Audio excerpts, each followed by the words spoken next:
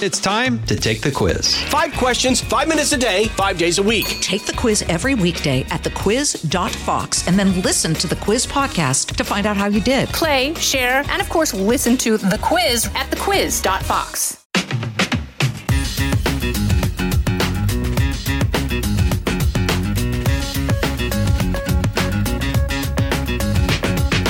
Well, welcome to the Jason and the House podcast. I'm Jason Chaffetz, and I appreciate spending a little time with us. I really think you're going to enjoy this because we're going to have a conversation with Andy McCarthy. Now, Andy, you've seen him on Fox News. He has been a prosecutor.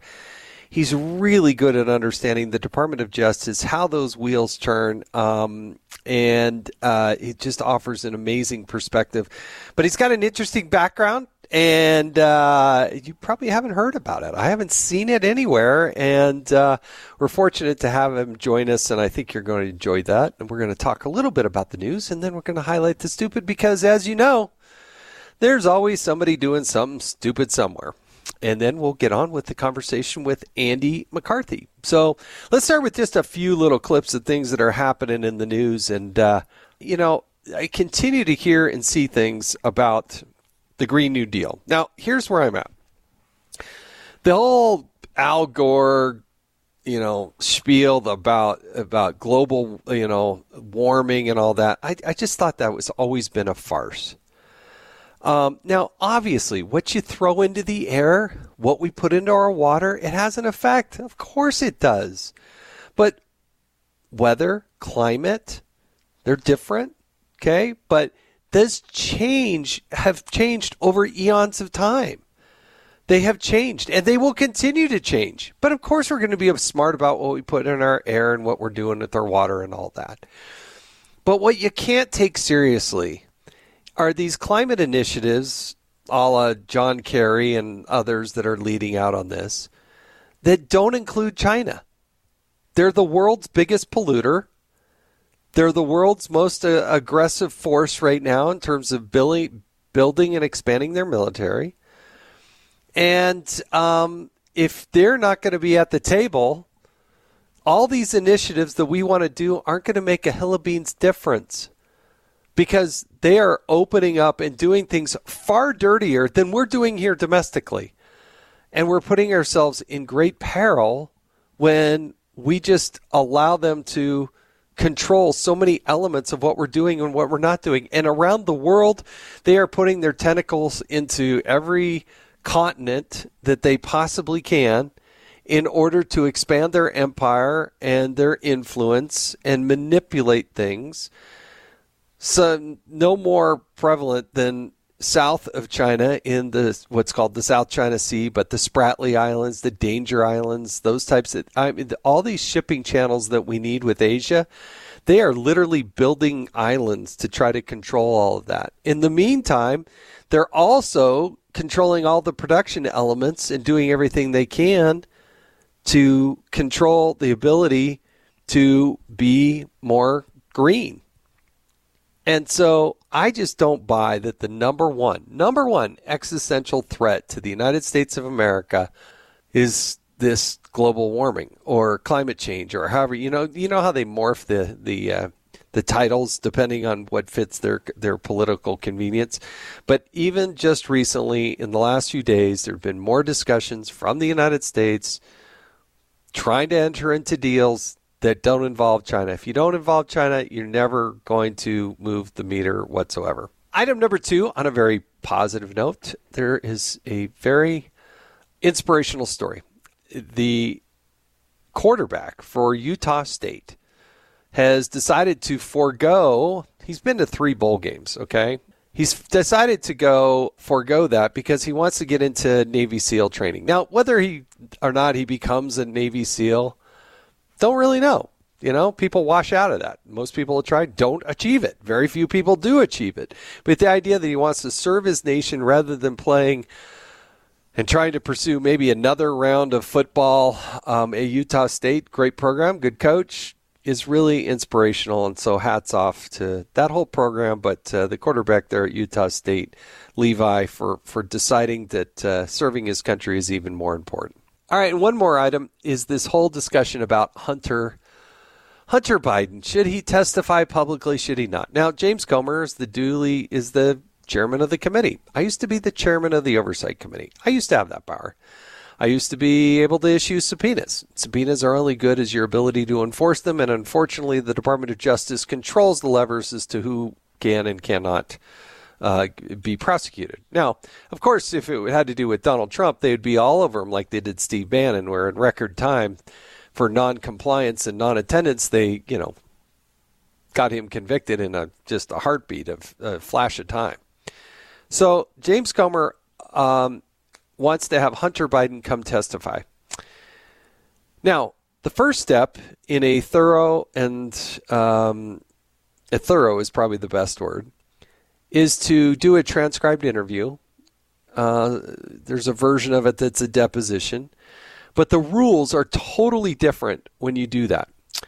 When you bring somebody in, each side gets 1 hour, then the other side gets an hour. Or you can parse it up where somebody has 30 minutes, but usually it's an hour and an hour.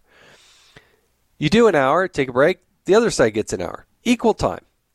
But it is much better to have professional staff go deeper onto these issues than it is to have one member ask somebody 5 minutes a question where they can professionally filibuster. They can just figure out how to go through and get past any 5-minute question by just saying, can you repeat the question? No, or wander off in your thoughts, and next thing you know, the 5 minutes is up. Now, Abby Lowell is the very talented, very successful, very smart attorney that's representing Biden's, or at least Hunter Biden. And he's saying, no, we got to do this in public. We're not going to do a closed door. Well, I'm sorry, but the chairman gets to set the rules, and Comer has said so. They set the rules, and you got to, in this case, they're going to do both. Do a public hearing, great, but you first got to do a transcribed interview, and the control of those transcripts, they don't get released, but it allows investigators to actually dive deeper. And in a complex financial situation, you got to be able to do that. You got to be able to verify what the witness is saying or not saying, their perspective versus other witnesses, and then be able to compare the documents, which have been held back by the Biden administration. If you remember, it was Jen Psaki who actually came out on day one of the Biden administration saying they were going to be the most open and transparent that administration ever. That's the way she framed the way the Biden administration kind of was going to be, but that's obviously not the way things have worked out. So anyway. Let's bring on the stupid, because that one gets me frustrated. But it's time to bring on the stupid, because you know what? There's always somebody doing something stupid somewhere. All right, we got to go. No, she's frequently on this list, but Alexandria Ocasio-Cortez, she was complaining about how unaffordable New York City is to working class people. Oh, my goodness. I just want to beat my head against the wall. First of all, Amazon was going to come to town and bring a lot of jobs. I don't know how many hundreds or thousands of jobs, but it's going to be a lot of jobs. Good jobs, good paying jobs, good benefits, incredibly successful company. Oh no, she had to put out the stiff arm and say, no, not here. And so guess what? They didn't get the full throttle investment from Amazon. And now she's complaining that people don't have the right kind of jobs in order to be able to afford to live in New York City, one of the most expensive cities. Ay, ay, ay. And then you look at the policies that she wants to institute. Remember that Green New Deal? Remember all that stuff we were talking about? Instead of pursuing all of the above energy and trying to drive down the cost of energy, no, she wants to drive up the cost of energy. Guess what? That makes living in New York City and everywhere else in this country more expensive. So for that, AOC, Alexandria Ocasio-Cortez, that's pretty stupid, in my opinion. That's bringing on the stupid. All right, now I want to bring on and call and bring in Andy McCarthy, because Andy is a super talented guy, wicked smart, love talking to him offline, but thrilled to dive a little deeper into his background. So let's get Andy McCarthy. Hey, Jason. Thanks so much. I saw you on my caller ID. I'm honored that you would actually pick it up, because it's like a 50-50 proposition. That darn caller ID has always slowed me down. For you, no problem. No, hey, listen, I appreciate it. Look, I've been able to get to know you and interact with you and call you from time to time with various questions about things that are going on, and I just love how you take a complicated topic and just wither it down to something that makes it, palatable to those of us that don't have law degrees and haven't been a prosecutor like you have along the way. But thanks for joining us. Oh, it's my pleasure. It's been great getting to know you over the years, and I'm glad we can have a sort of a chat in a nice, friendly format. Well, listen, I want to go back because we see on air, seen what you write, all the things that you've done along the way. But, I want to go back to, Andrew McCarthy, I was born in, and just kind of walk us through growing up, because I believe you were born in the Bronx. Is that right? Yeah, I was born in the Bronx. I'm one of these now seven decade people, even though I don't feel that old, but I was born in 1959 and lived the first half of my life in the Bronx. Grew up in a big Irish family, oldest of six. My dad died when we were very young. I was about 13, so my mom's who is now 88 and still in the Bronx. Good for her. Is Does she get excited when you're on Fox? Do you have to call her and say, "Hey, Mom, turn on Fox"? I don't do that, but she does. She does catch me from time to time, and one time caught me on one show. I can't remember which one, where I didn't have a tie on, and she gave me a call like, "What's up with that?" So I listen to Mom, so I wear the tie. Disrespecting the family? She was embarrassed, or did she? What did she call you? Did she call you Andrew? When she calls me Andrew, Jason, there's a problem.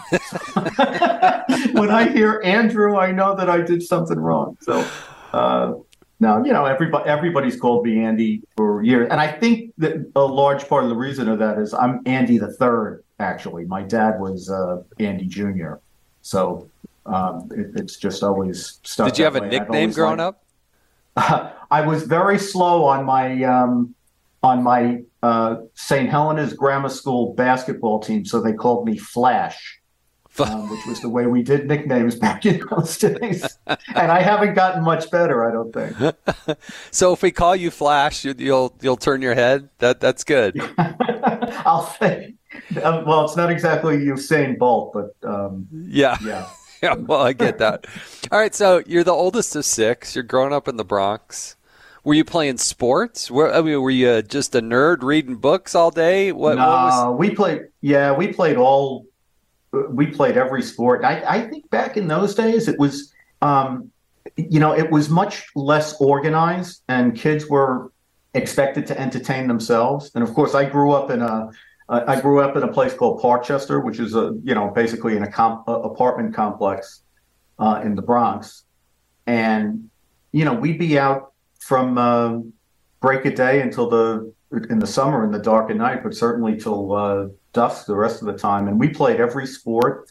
I'm a nut for baseball, but I would put the baseball down in October and probably not pick it up again until March, because that's just the way it was back in those days. We played every sport. I've noticed now, because I got very involved with my two sons, especially my younger son is a catcher at the University of Chicago now. Wow. And they live a very different life from anything that I remember as a kid. It's much more structured. It's much more dependent on like organized leagues and stuff. And I've noticed that a lot of the coaching seems to have filtered down from the pros to the college level to the high school level, in a way that sort of encourages the kids to specialize in a sport. Right. Whereas when I was a kid, you were encouraged to play everything. It was like in high school, the thing was to be a three-letter man, right? To be involved in as many sports as you could. A lot of these kids, like, for example, the ones who play baseball, sometimes they play baseball all year round. Yeah. And I can't help but think that part of the reason that you're seeing a lot more in the way of injuries, especially repetitive stress injuries and stuff like that, is I don't know the kids at that age are made to play one sport, utilizing one set of muscles all the time, 12 months a year. I think it was better. Maybe it's just because I was a kid and I have fond memories of it, but I think it was better when we tried to do everything. Yeah, Wayne Gretzky actually talks about this a lot. He talks about, the great one in hockey, but he talks about growing up and how his dad and his family, they encouraged him to play lots of things. He obviously kept gravitating back to it, but he felt he was a better player, that he had more athletic skill, that he could see the field and in his case, the rink better because he was playing these other sports. He was shooting hoops. He would kick the soccer ball around from time to time, and he was a better all-around. And he said, also for these kids, it just keeps it fun. And I think there's a lot of truth to that. It's just, I know they want the glory, they want the accolades, they want the big money, the big contract, but I went to college on a football scholarship, but I didn't kick a football until I was a junior in high school. Wow. That's late for someone who played in college. But listen, if that's Gretzky's advice, I would suggest that people take Gretzky's advice, because I must say there's like about a handful of athletes that I've now lived long enough to have seen.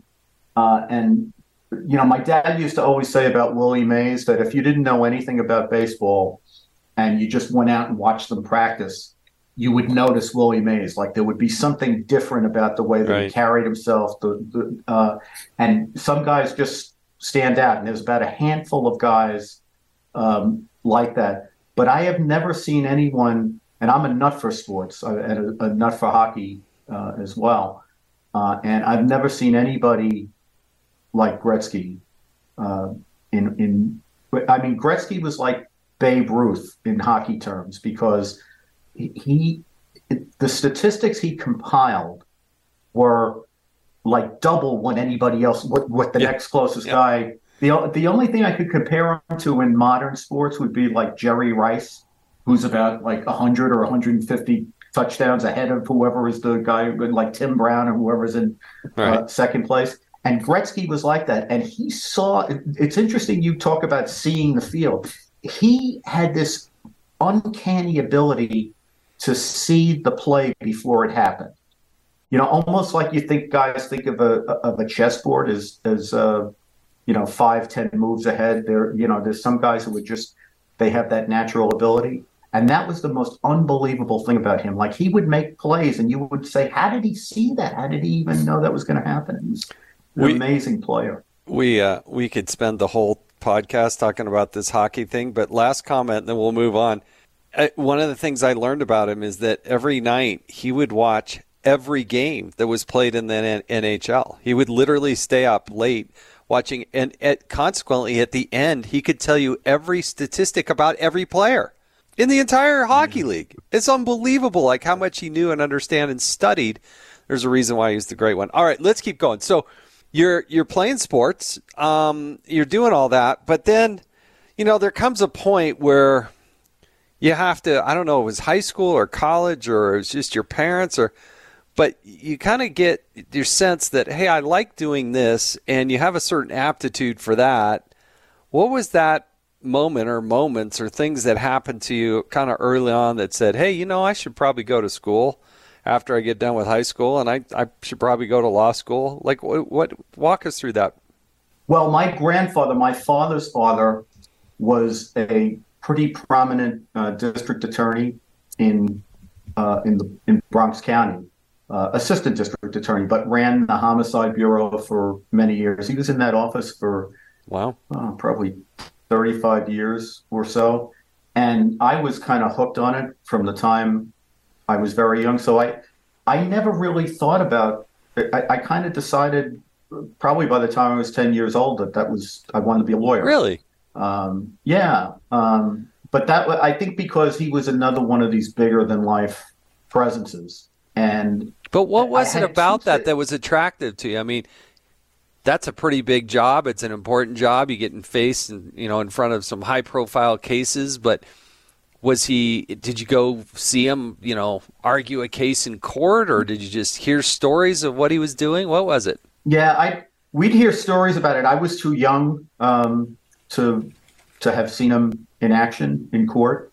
Right. But my dad used to tell stories about him and his style in court. And, the other thing is, this is another big difference between the world I grew up in, the New York I grew up in, and the New York we have now. We were newspaper kids. Like when I went to Cardinal Hayes High School in the Bronx, which was a subway ride from where I lived to get there. My first stop every day when I would get to school would be the sink in the boys' room, because I would have to scrub the New York Times, and especially the New York Post and the Daily News, the tabloids, from my hands. We were real newspaper kids. Yeah. And courtroom drama was a big part of the day-to-day news. It was captivating, I guess now you have we had Perry Mason back then, but you have like television dramas, and there's now even a court channel, I guess. But back in those days, the big trials in New York got a lot of coverage. And I was kind of immersed in it anyway, because I knew at a very early age it was what I wanted to do. And the other thing I liked to do was write. And being a lawyer was like an opportunity to do both of those things, because I always thought the best lawyers were the lawyers who could beat you in court, but also beat you on papers. And as I grew up in the law, I learned that there were a lot of people who wanted to do one or the other, or not both. Like you have some people who just want to be an appellate lawyer, and they're content to live this hermetic existence of writing briefs. And then you have other guys who want to be they want to be the flashy courtroom lawyer, right, and they just as soon turn it over to the appeals unit once the case is over and not get involved in trying to defend the case on appeal. I always thought the best lawyers were the ones who could do both. And right, that's what I really wanted to do. And the law allowed, it not only allowed you to do that, as I've had this wonderful opportunity to have a second career, because I was a government lawyer for about 20 years. And now I've been in journalism for over 20 years. And I think that because I didn't come up in journalism, I came up in the law. I think it's a good way to teach you how to try to explain things that are complicated to ordinary people, because that's what we do in court. You don't talk down to people, but the specialized kinds of factual situations that come up in trial work are beyond the ken of the ordinary person. They would be beyond the ken of me, but somebody has to present the case, right? But sometimes you're doing a medical case, and sometimes it's some other kind of specialty. So the thing I've been able to bring to journalism is, I think, two things. One is you have to try to have a thematic way that you can tell stories to people, so that you give them two or three things they can hang their hat on as they try to assemble complicated facts into something that they can understand. And the second thing is, you always want to know what the best argument for the other side is, and you don't want to get ahead of what you can prove. That's the biggest thing in trial work for prosecutors. You don't offer to prove anything you don't have to prove, and you don't stick your chin out on something that you can't prove. And I think over time, especially trying to cover these crazy legal situations that we're now dealing with, it's really been it's kept me grounded in covering it, to remember that you just don't want to get out ahead of what we're confident that we can know. So tell us about college life and then law school. Where did you go? Where did you start to focus? Well, I went to Columbia University. And we were not exactly rolling in money, so I didn't have like the ideal college life. I had a very interesting college life. I lived at home and rode to Columbia on the subway, but my day job was because I ultimately I ended up doing most of college and all of law school at night. And my day job, when I was about 17, I started to work for the U.S. Marshal Service. Really? Basically, in a clerical job, paying witnesses and jurors. There's a daily fee that you get for showing up in court. And they liked me well enough that I ultimately, pretty young, about 19, became a deputy United States Marshal in the Witness Protection Program. And basically my job was to change people's identities, with court orders and, none of it was illegitimate, but it was a pretty fascinating job.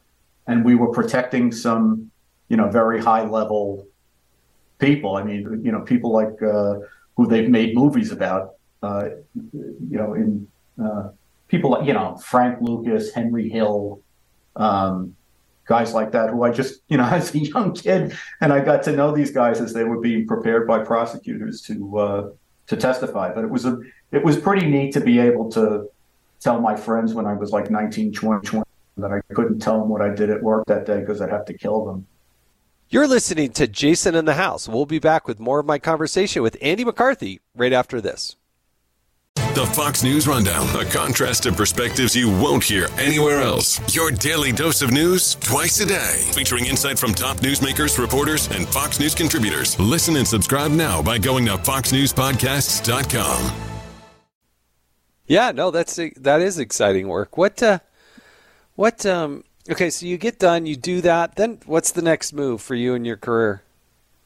Well, the Witness Protection Program was a real lucky break for me, not only because it was a very interesting job, but because there was a young, flashy Justice Department prosecutor back in the early 80s in the Reagan Justice Department named Rudy Giuliani, who was very interested in the Witness Protection Program and who defied everybody in Washington who thought he was crazy to leave a high-ranking position in the Reagan Justice Department. I think he's the number 3 or 4 guy in the Justice Department, but he wanted to be the United States Attorney in Manhattan, which was the U.S. Attorney's Office of the Southern District of New York, which is the most prominent position for federal prosecutors in the country outside of the Attorney General.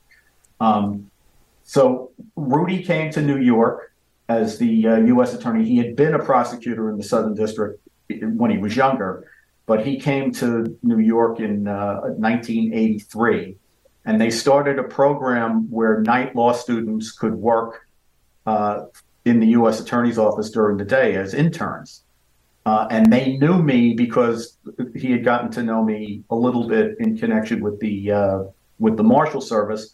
Rudy was very interested in the Witness Protection Program because he thought that would be the key, or one of the keys, to breaking the mafia. One thing was learning how to use the RICO law, which had been on the books for, since 1971, but no one had really used it aggressively yet.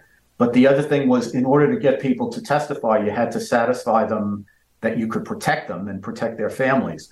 So he was very interested in the WITSEC program, and I managed to get myself hired as an intern in the Southern District, and I ended up staying there for 5 years until I became a lawyer, and they hired me out of law school, which was the rules of the Southern District, where you were supposed to be out of the office working in a real lawyer's job, like at a law firm or clerking for a judge or what have you. But I happened to get assigned to what turned out to be the longest federal criminal trial in American history, the Pizza Connection case, which was this big mafia international narcotics case that was run by Louis Freeh, who later became the FBI director and a federal judge. And we had 22 defendants in the case. The case took 17 months to try. And my job in the early part of the case was to make discovery to 22 defendants, which was a massive, massive job in this particular investigation. And I think that they just decided that it would be easier. It wasn't that I was a rocket scientist. I think they just decided it would be easier to hire me as a lawyer than to replace what I was doing at the time, which would have been very unwieldy. So they actually hired me as a prosecutor after I passed the bar exam right out of night law school. And I started that case, which took 17 months to try. I started it as an intern when we began the case in, I think, September of 1985. And by March of 1986, I was a full-fledged prosecutor putting witnesses on in the biggest case in America at the time. So it was pretty exciting.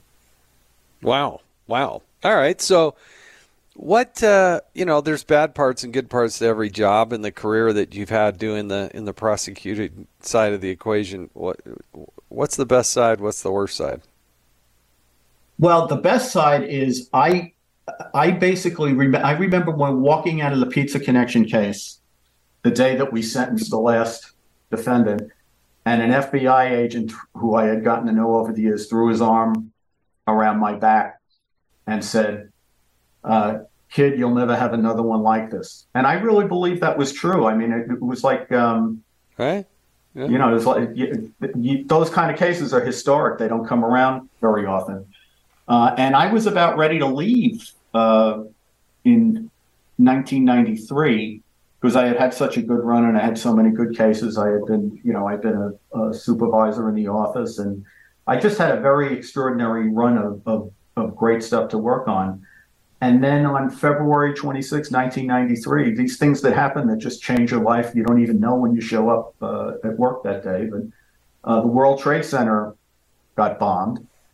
And within a few weeks, I was running what turned out to be the biggest terrorism case in America, which was the Blind Sheikh case, where we prosecuted 12 jihadists who not only carried out the World Trade Center bombing, but then within weeks of that, set about another plot to blow up New York City landmarks, the Lincoln and Holland tunnels, the FBI's Lower Manhattan headquarters, and the UN complex. So I went from thinking I would never have another case anything like the Pizza Connection case to actually being the lead prosecutor. Yeah.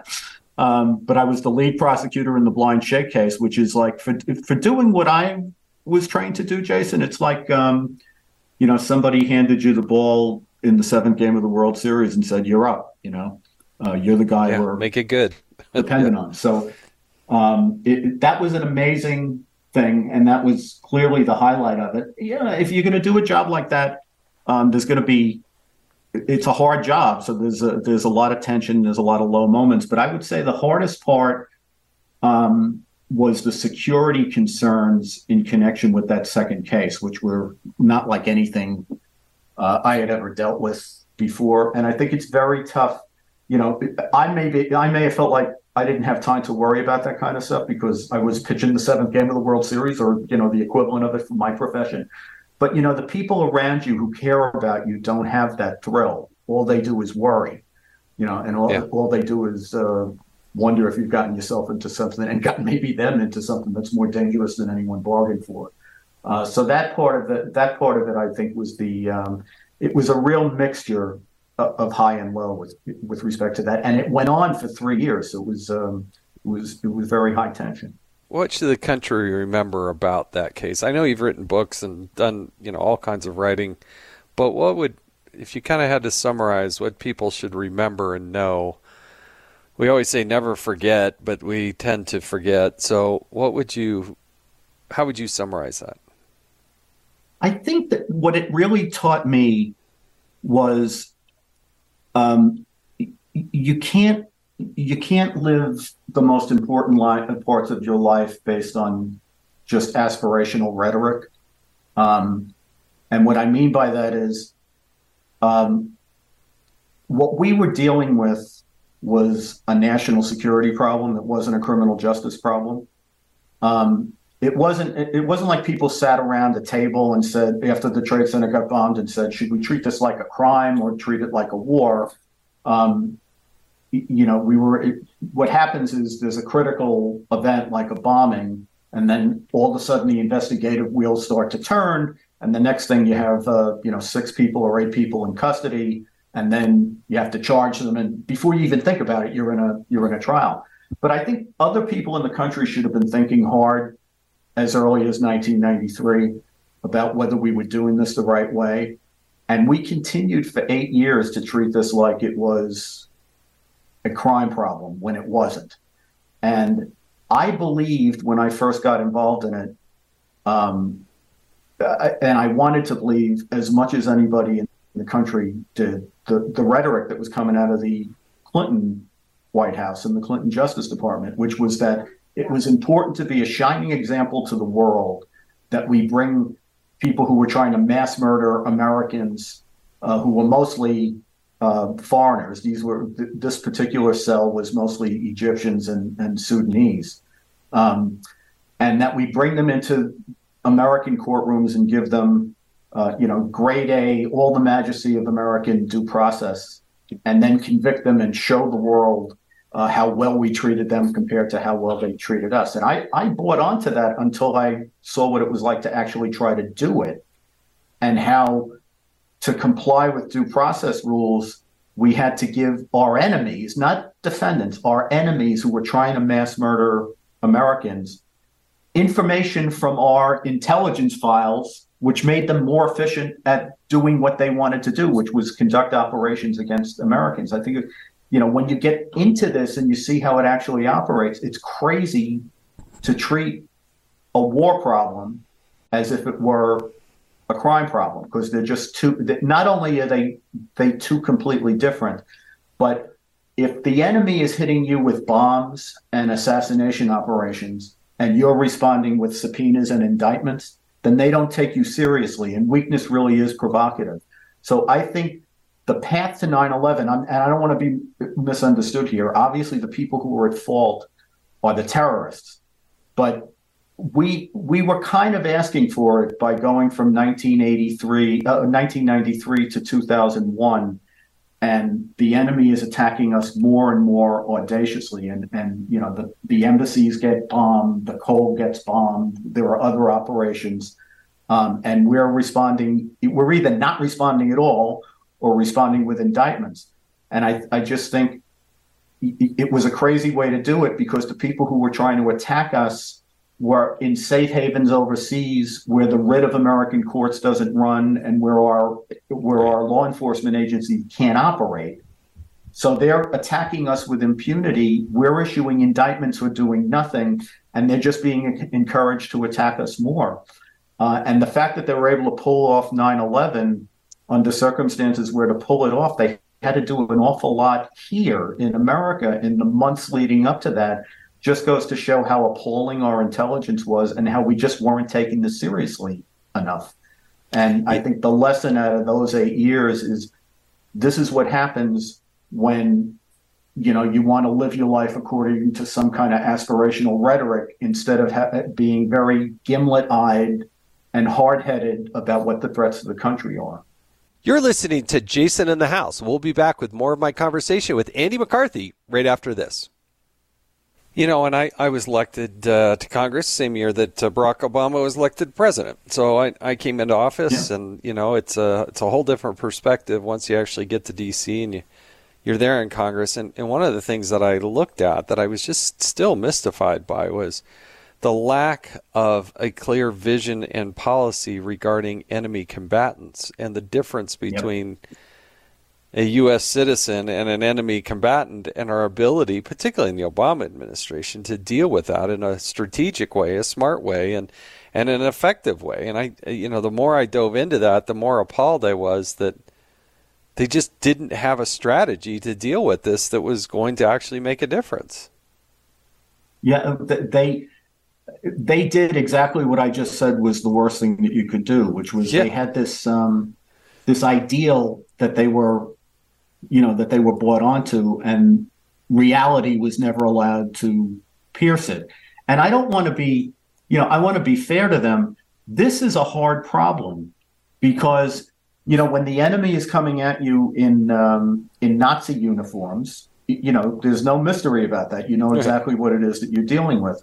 Whereas here, we're dealing with people who defy all the laws and customs of war. They dress like civilians. They hide in civilian populations. They attack civilian populations. They do all the things that under the laws of war render them not even entitled to the protection of prisoners of war, because they defy the honorable rules of or the rules of honorable warfare. But at the same time, we're a country that believes in the presumption of innocence.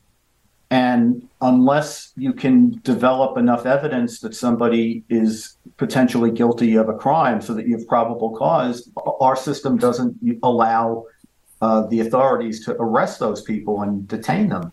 So it's a very hard problem, because if you lean too much on surveillance and monitoring and that kind of aggressive protective measures, then you're really limiting people's liberty. And at the same time, if you lean too far in the direction of liberty and defy common sense, then you're basically begging to be hit by terrorists. So I don't want to say that what the Obama administration was dealing with, like, every government I ever worked in was dealing with, was not a hard problem. It's a really hard problem. But you have to be, the most important thing we have in government is national security, because if you can't protect the country, then everything in the Constitution is just a parchment promise. It's meaningless. So when we have a threat, we have to be, I think we have to be adult about it, and we can't be overly aspirational. We have to deal with, threats in a hard-headed way. Yeah, no, look, I totally agree with you on all of that. I guess, we don't have the time and it's a fast-moving, continuous story about what's going on with the Bidens, the lack of the equal application of justice as it relates to, prosecution and pursuit of justice regarding Hunter Biden and the family and the allegations of bribery and whatnot. But it's permeated to a point that I think it's a serious danger to the country. Take away any one of the specifics, but there's just this universal feeling that justice is not applied equally. And I don't know how we solve that. We're not one indictment or one prosecution away from solving that. Well, give us your perspective on that, Andy. Well, I think you're entirely right about that, and I believe that the theme of two-tiered justice is already resonating with the electorate in ways that the incumbent administration in particular is not appreciating. Right. I do think that even people who are not, I'm not particularly sympathetic to former President Trump, but I do think you should be able to put your feelings about all that stuff aside and say, is he being treated fairly? Or just bluntly, is he getting equal justice compared to, say, how someone similarly situated like the Bidens gets? And it would be laughable to say that he was. And if we take Trump out of it, because he's such a lightning rod. I was thinking today about this guy who Tarrio, who got convicted of seditious conspiracy and just got a 22-year sentence. And I'm not saying that this guy doesn't deserve to get some kind of a prison sentence, even though he was apparently not on the scene at the Capitol when the riot happened. But look, if he had an important coordinating position in it and he was urging violence, I'm certainly not going to defend that. But I looked at the same time, Jason, at the case of these two young radical leftist lawyers in New York who, during the George Floyd riots, firebombed a police car in New York, threw Molotov cocktails in an NYPD squad car, and talked about we should burn one police plaza to the ground. And when the Biden administration came in, those people had been basically, there had been a plea negotiated where they were supposed to get a 10-year sentence, which is only half of what we're talking about, less than half of what we're talking about with this Tarrio guy who was involved in January 6th. When the Biden administration came in, they renegotiated the plea deal so that the two lawyers were capped at 5 years maximum. They removed the terrorism enhancement that the Trump Justice Department had insisted in connection with the plea, which was what was driving the sentence to 10 years. And to make a long story short, they went to bat for them to the extent that one of the two lawyers got a 15-month sentence and the other one got a year and a day. Yeah. And they firebombed a police car. And we just gave a 22-year sentence to a guy who wasn't on the scene at the Capitol. I mean, something's really wrong. Yeah. On that positive note, Andy, we're running out of time because you've got a radio hit on Fox, and I can't keep you past it. I could go on for hours talking about you. I really do enjoy it when you're on there. I have to ask you like two really quick questions because everybody has to get the rapid questions. So the first one is pineapple on pizza, yes or no? No, God. Oh. They kicked me out of the Bronx. They'd never let me back in again. Amen. See, this is why we like Andy McCarthy so much. That is the right answer. And the other question I have to ask you is, if you can invite one person over to break bread, and anybody in history, invite them over for dinner, who would you invite? Boy, that's a great question. Edmund Burke. Yeah, I think that's Edmund good. Burke. Yeah. You know, it's interesting. Although I would like to, if I could bring a guest, I would bring Connor Cruz O'Brien, who was one of my favorite historians growing up as a kid and who wrote a wonderful thematic biography of Edmund Burke. So I'd like to have the two of them there and just listen to them argue it out. So they could, you could ask even more probing questions. That's great. That's great. Andy, I really do enjoy interacting with you. I thank you for joining us on this Jason in the House podcast. I wish I could keep going with you, but another day, and I'm sure we'll see you on air before we know it. So thank you. I do appreciate it. I'd like that, Jason. Thanks so much. This was fun. Okay. Take care.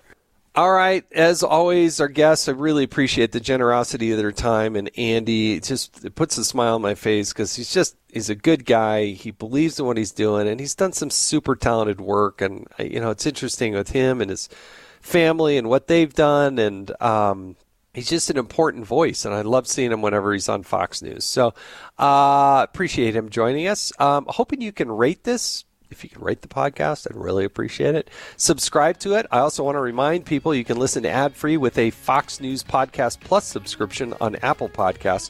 And Amazon Prime members can listen to this show ad-free on the Amazon Music app. Join us again next week. We'll have another exciting, fun guest. We'll be pretty insightful as to who they are and what they're doing. But again, subscribe and certainly rate this podcast. I'm Jason Chaffetz. This has been Jason in the House. Listen to the all-new Bret Baier podcast featuring Common Ground, in-depth talks with lawmakers from opposite sides of the aisle, along with all your Bret Baier favorites like his all-star panel and much more. Available now at foxnewspodcasts.com or wherever you get your podcasts.